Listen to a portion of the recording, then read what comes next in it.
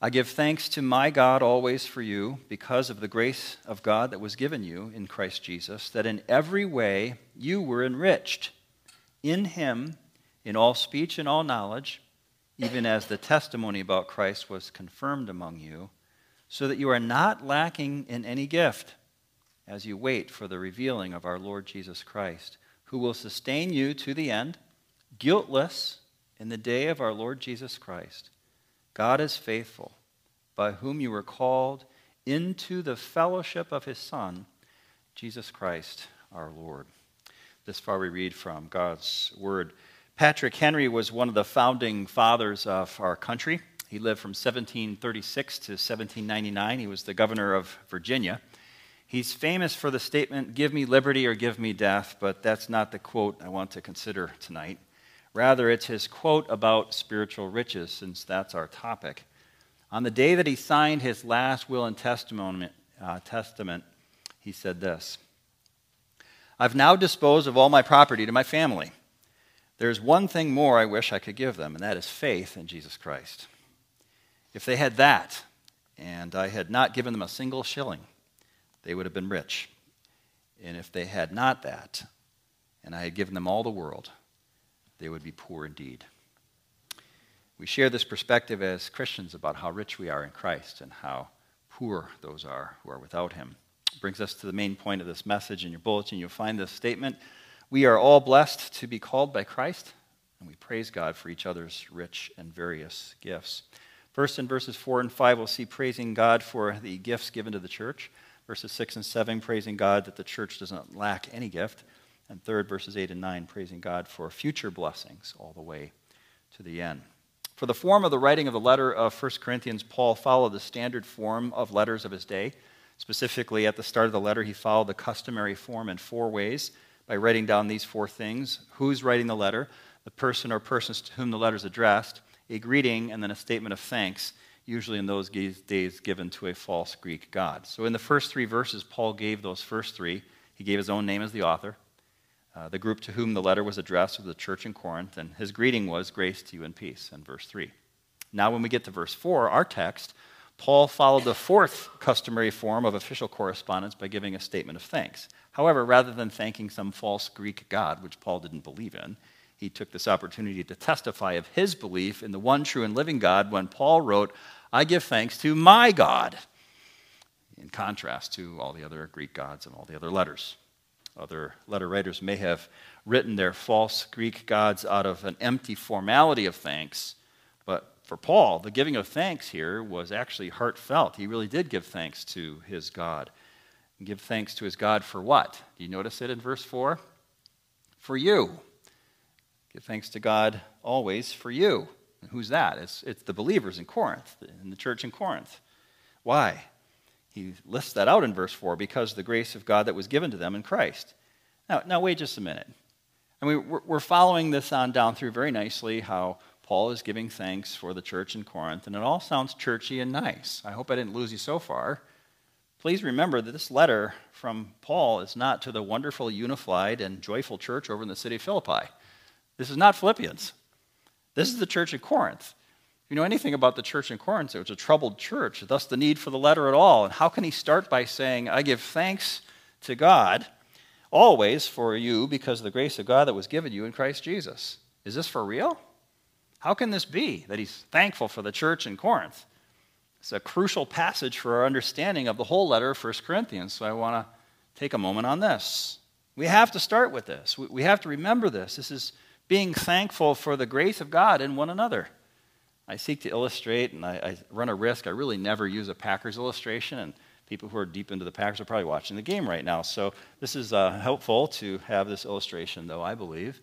In July of 1961, Vince Lombardi kicked off the first day of training camp for his 38 players on the Green Bay Packers football team. The prior season had ended in a heartbreaking loss to the Philadelphia Eagles after the Packers blew a lead in the 4th quarter of the NFL championship game in 1961.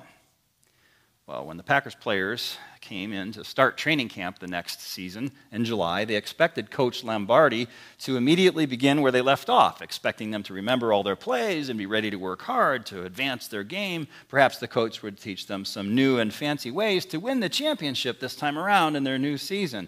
However, when the team sat down and they began, Coach Lombardi held up a football, and you probably heard this one. He said, "Gentlemen, this is a football." He was making a point. The point is that we have to start with the basics. If we're going to rebuild a winning football team, we have to start with the basics. And the phrase has become so famous, the story around it is famous, because he was saying we have to go back to the fundamentals. He started with them on the first page of their playbooks. They relearned how to block, how to tackle, how to throw, how to catch.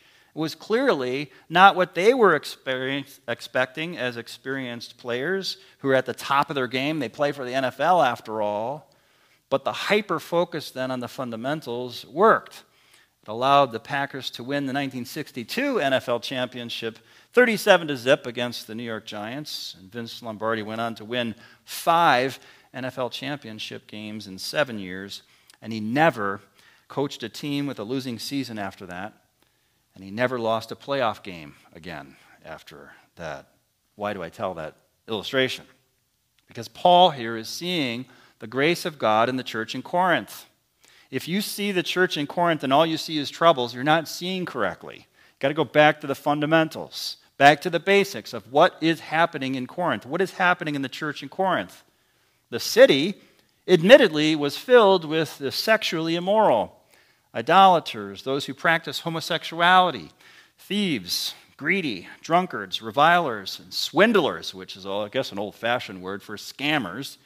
But from that city, Paul noticed what God did, and Paul celebrated it appropriately. Paul spelled it out later in chapter 6, verse 11. "Such were some of you, but you were washed, you were sanctified, you were justified in the name of the Lord Jesus Christ and by the Spirit of our God." 1 Corinthians 6:11. So after Paul had taught these things, Paul left. And when he was going to other cities in his missionary journeys, the church in Corinth forgot these fundamentals. So in this letter, right after his formal opening greeting, he writes them the equivalent of the speech that says, "Gentlemen, this is a football." He starts off by saying, "I give thanks to my God always for you because of the grace of God that was given you in Christ." What he's saying is, if we've forgotten this, we can't get any farther. This is a basic fundamental about a church. A lesson for a Christian in any age. No matter how much we disagree or are inconvenienced by or are disappointed by, Christians with poor attitudes, bad actions, irresponsible errors, we must still genuinely give thanks to God for their true faith in Jesus Christ. At the base of it all, we're brothers and sisters in Christ Jesus. How long did Coach Lombardi use the fundamentals? Always. He never left the fundamentals. How long did Paul give thanks? Few weeks, few months, 3 chapters into the letter. Verse 4 says, "Always. I give thanks to my God always for you." If it's a fundamental, then it's a fundamental always. We have to remember these basic truths. Why? Verse 4, because the grace of God that was given you in Christ Jesus. Because God's grace is permanent as a gift to any believer. When do we stop giving thanks to God for a changed life? It's a person who could be out there chasing idolatry. When do we stop giving thanks to God for the evidence of his grace still in hearts and lives? The people who used to be stuck in destructive ways that lead to death are now embedded in constructive ways that lead to life. We keep giving thanks to God for that, for his salvation, his redemption. When is it appropriate to ever stop giving thanks to God for changed lives? They had come from the wicked life to the good life. These people about whom he's writing, to whom he's writing, and from worshiping false gods to worshiping the one true God. How could Paul tell? It was seen in the life of the church. Look at the evidences of the grace of God. He next lists out here in verse 5 that in every way you were enriched in Christ Jesus in all speech and in all knowledge. That didn't mean that they had become perfect people. Oh no, that's the whole reason for the letter, to straighten them out. But what it meant was that in comparison to the wicked ways of speaking and happening all across the rest of the city of Corinth, these believers in the church in Corinth were enriched in their speaking. They were enriched in their knowledge. So in contrast to the lack of spiritual knowledge of their neighbors, the Christians in Corinth had true spiritual knowledge of the one true God. Better than that, they themselves knew God. They could speak about God to other people as people who knew God. They met God. They testify about God to others. They teach about God to others. God is their Father, as Paul wrote in verse 3. Christ is their Lord, as Paul wrote in verse 3. They were confessing Christ to pagans in Corinth, and the light of God was shining through them. Praise God for the gifts given to the church. It brings us to our second point, verses 6 and 7. Praise God that the church does not lack any gift. The same gospel of grace that Paul had preached when Paul was in the city of Corinth is now spreading around the city of Corinth through believers. God had placed the believers on a firm foundation in Christ. Verse 6, he explained how they were enriched. Even as the testimony about Christ was confirmed among you. He's saying what I used to teach when I was there about Christ is confirmed in how you are still believing. And Paul had known Christ ever since Paul's own personal conversion. The same was true for those believers in Corinth. They knew Christ. They were not just speaking things that Paul told them to speak. They were speaking what they themselves had come to know about Jesus and were therefore sharing what they believed in firsthand knowledge. Their lives were changed by Jesus. They were themselves confirming that to Corinth, what Paul had previously preached about Christ in Corinth. After Paul left, the testimony of Jesus had not stopped. It continued in their very lives. They were living testimonials of what Christ can do to transform a life. He had enriched the Corinthian believers, and now they're expressing in Corinth what they themselves knew and believed about Christ. The light had shone in their hearts. They now had themselves become lights shining through a dark city. And Paul is genuinely thankful, actually rejoicing because of the grace of God seen in their lives. And then into verse 7, Paul observed that the church in Sin City did not fall behind other churches. Take, for example, the church to Galatia, or the letter of Galatians, or the church in Thessalonica, 1st and 2nd Thessalonians. The church in Corinth isn't behind them. The church in Corinth is equally equipped to testify as churches elsewhere were equipped to testify. Listen to how Paul started this concept in verse 5, that in every way you were enriched in Christ. And now listen to how Paul continued that statement in verse 7, so that you are not lacking in any gift as you wait for the revealing of our Lord Jesus Christ. Enriched in every way, in all speech, in all knowledge, not lacking, not missing their abilities, their knowledge, their faith, their speaking gifts. In the church in Corinth, they had the same spiritual gear, if you will, the same spiritual equipment with which God had furnished other churches in other areas, such as Galatia and Thessalonica. They had it all in Corinth. In fact, Paul seemed to be suggesting through a simple understatement here in verse 7 that the church in Corinth had an abundance of speaking gifts. Paul's making this simple point. Regarding speaking gifts, Corinth lacked nothing. Regarding any sort of spiritual gifts for ministry, Corinth lacked nothing. They had every spiritual tool needed for testifying and building the church. Paul meant it. He's thankful for it. So the question to us, the lesson to us, is what does every church need to be doing with the range of spiritual gifts that God gives in our needy world? The answer is to be engaging those spiritual gifts, to testify to the world and actively wait for the coming of Jesus and his return. We thank God for every gospel church on the mission field, every gospel church in our country. Faithful ministry of God's word will sustain us, and faithful witnessing will draw other people, unbelievers in as we wait for Jesus' return. And once more, now once he mentions in verse 7 the future return of Christ, he's prompted to write yet more about the return of Christ in the future. It brings us to our third point, verses 8 and 9. Praise God for future blessings all the way to the end. Verse 8, Paul wrote another fundamental or bedrock truth, that it was Jesus who sustained them. It was Christ who upheld them to the end. Only because of their Lord did they anticipate being found guiltless on the final day, the day of judgment, the end of the world, the day when Jesus returns. As Paul wrote it here in verse 8, the day of our Lord Jesus Christ. On the day of Christ, they'll be guiltless in him by virtue of his death and resurrection. It was Christ who would vindicate them on that day, despite their many sins, all because of the gospel of Christ. Notice verse 8. It's Jesus who will sustain you to the end. And we need to make sure we're clear on this. We're studying a blessing that's in the future, yet a blessing that's future that enriches us now while we wait for it. We know how the whole world ends. The future, how it all ends, what will happen next. We understand the last chapter of world history. And we live now in times that are hard and in a broken world, and we remain hopeful as people who look to the future and know what will happen, and we're blessed now because of it. You see how verse 8 does not reference only the future. Verse 8 also references today. Today, Christ will sustain us. In fact, the word sustain here in verse 8 has the literal meaning of laying a foundation underneath us. So the same foundation that's actively and presently underneath us, upholding us today, is the same foundation we are confident will be actively upholding us tomorrow.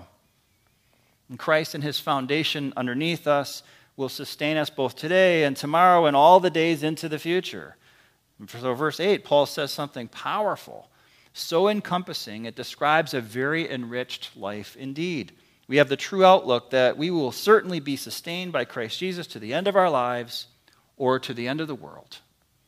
We join Paul in giving thanks to God for that truth and outlook for all other believers. We can thank God that all his people are standing in these rich blessings. There's many temptations in a sinful society around the believers in the church in Corinth. There's many temptations for us in a sinful society.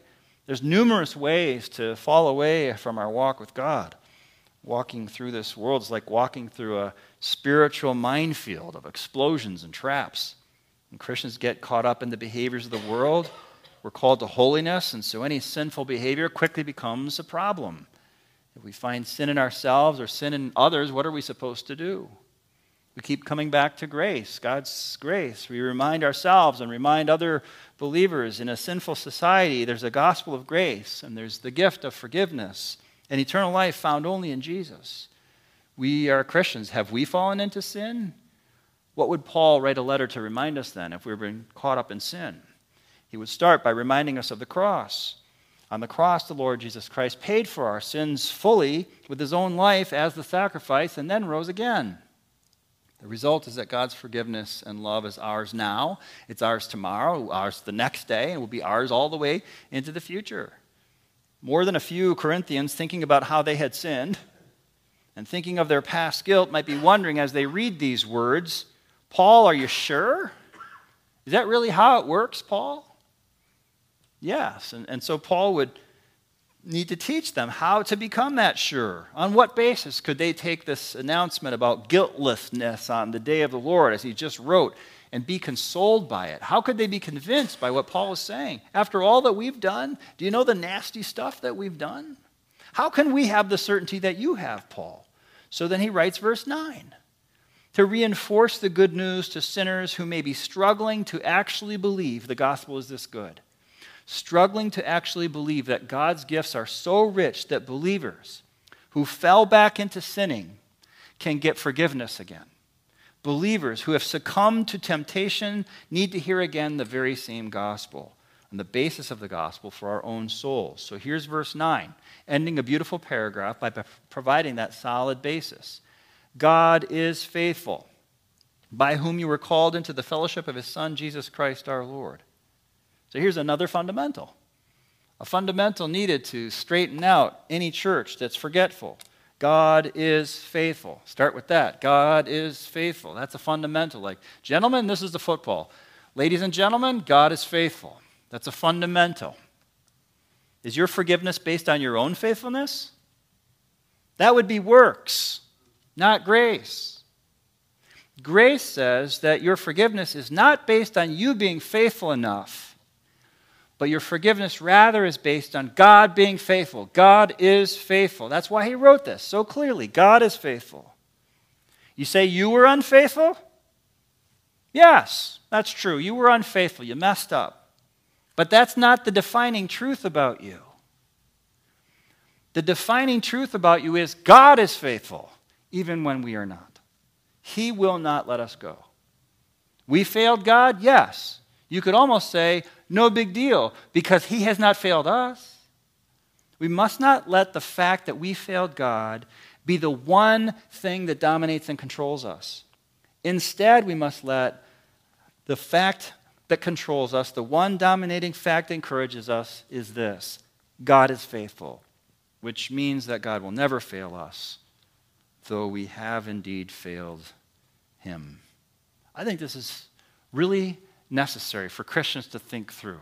How do you deal with your sin? And then how do you deal with guilt feelings after the sin? That's what he's after here. How do we process who we are and how we are walking with God in the fellowship of Jesus Christ? I seek to illustrate this. In 1881, before they had the kind of hygiene stuff we do, I recently had surgery on my hand last year, and I was amazed how much hygiene they put me through. I had to take special soap and have a whole shower with it, and all they're going to do is work on my hand.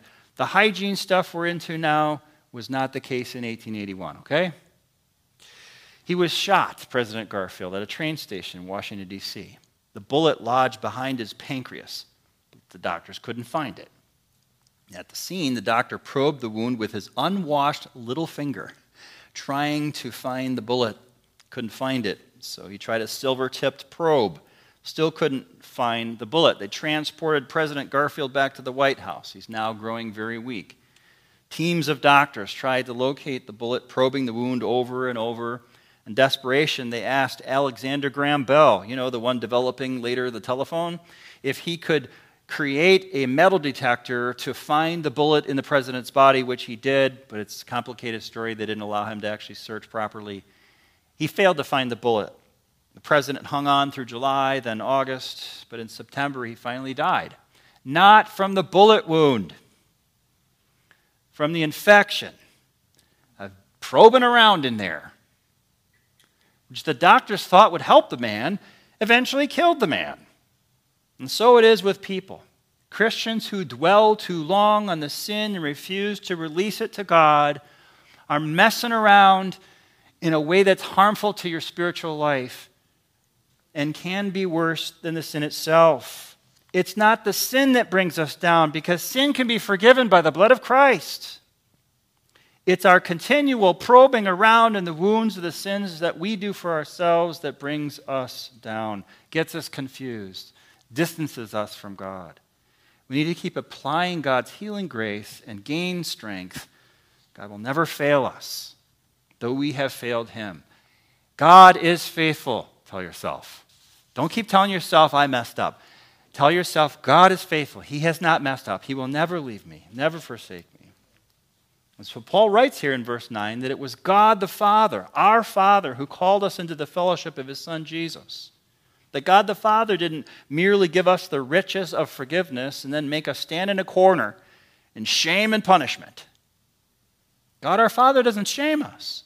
He never tells us, you better not make a sound, just be glad I let you in here at all. That's never the way that believers are treated by God our Father. It's not biblical at all. Our riches are so much richer than that. Look at the end of verse 9. How it was that God our Father did the opposite of having us stand in a corner in shame, and as it were, motioned to us who put ourselves in the corner and called us into the fellowship of his Son, Jesus Christ our Lord.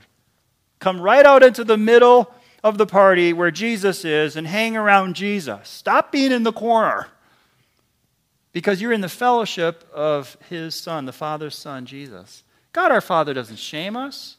He doesn't give us a begrudging forgiveness. He doesn't allow us to shame ourselves. He doesn't allow us to consign ourselves into a corner in an act of self-shaming and residual guilt. God our Father does not allow someone else to shame us and to make us feel less than rich in Christ. Those are false accusations. They might as well come from the devil. God our Father doesn't allow the devil to keep whispering to us and suggesting us that we won't deserve the riches of Christ. We have ears to hear Christ and his voice alone.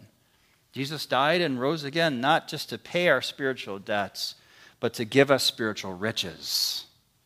We don't break even. It's not like I had debts and they were paid off and now I'm just broke. No, we're rich in Christ. Spiritual riches are downloaded to our accounts in full measure. God the Father sees to it. And what have we seen? We're blessed to be called by Christ, and praise God for each other's rich and varied gifts. Praise God for the gifts given to the church. Praise God that the church doesn't lack any gift. Praise God for future blessings all the way to the end. And the concluding application is one and simple. We're enriched by the love of God our Father.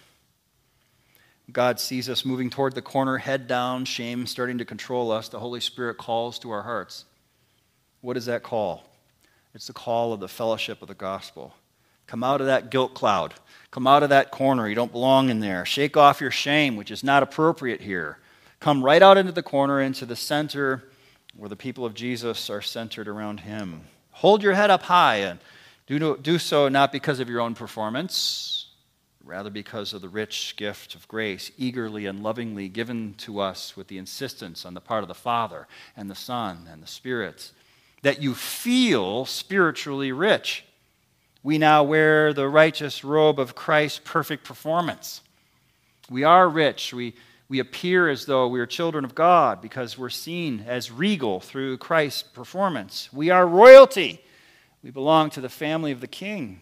There's no second-class members of the family of God, our Father says. We're in fellowship with Jesus, he insists. We belong here in the warm embrace of the people of the Son of God.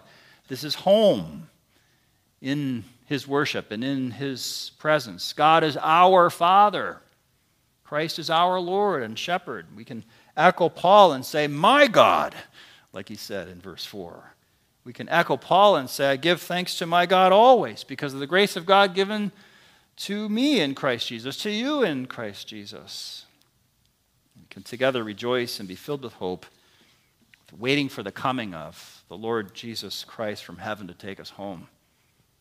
We can relax because it's all by grace anyway, and because Christ will sustain us until that fine and final day. We are enriched in every way. That's why I put the title out there of the sermon. We're enriched in every way. Later, in our study of 1 Corinthians, we get that far, and Paul will directly be confronting our sins, the sins of churches, and we'll feel the same conviction. Please don't forget. Let us never forget the orienting passage here. This must be dominant. The truth about the love of God for us is unshakable. It's our foundation. It's our basics, the fundamentals. Later we can talk about how much work needs to be done to correct everything.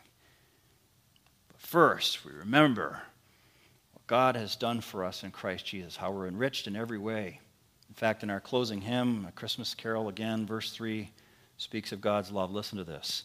Thou who art loved beyond all telling, Savior and King, we worship thee.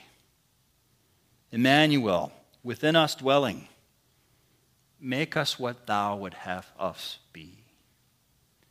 Thou who art loved beyond all telling, Savior and King, we worship thee. Let's pray. Father, help us to absorb and to retain how much your love has enriched us in every way.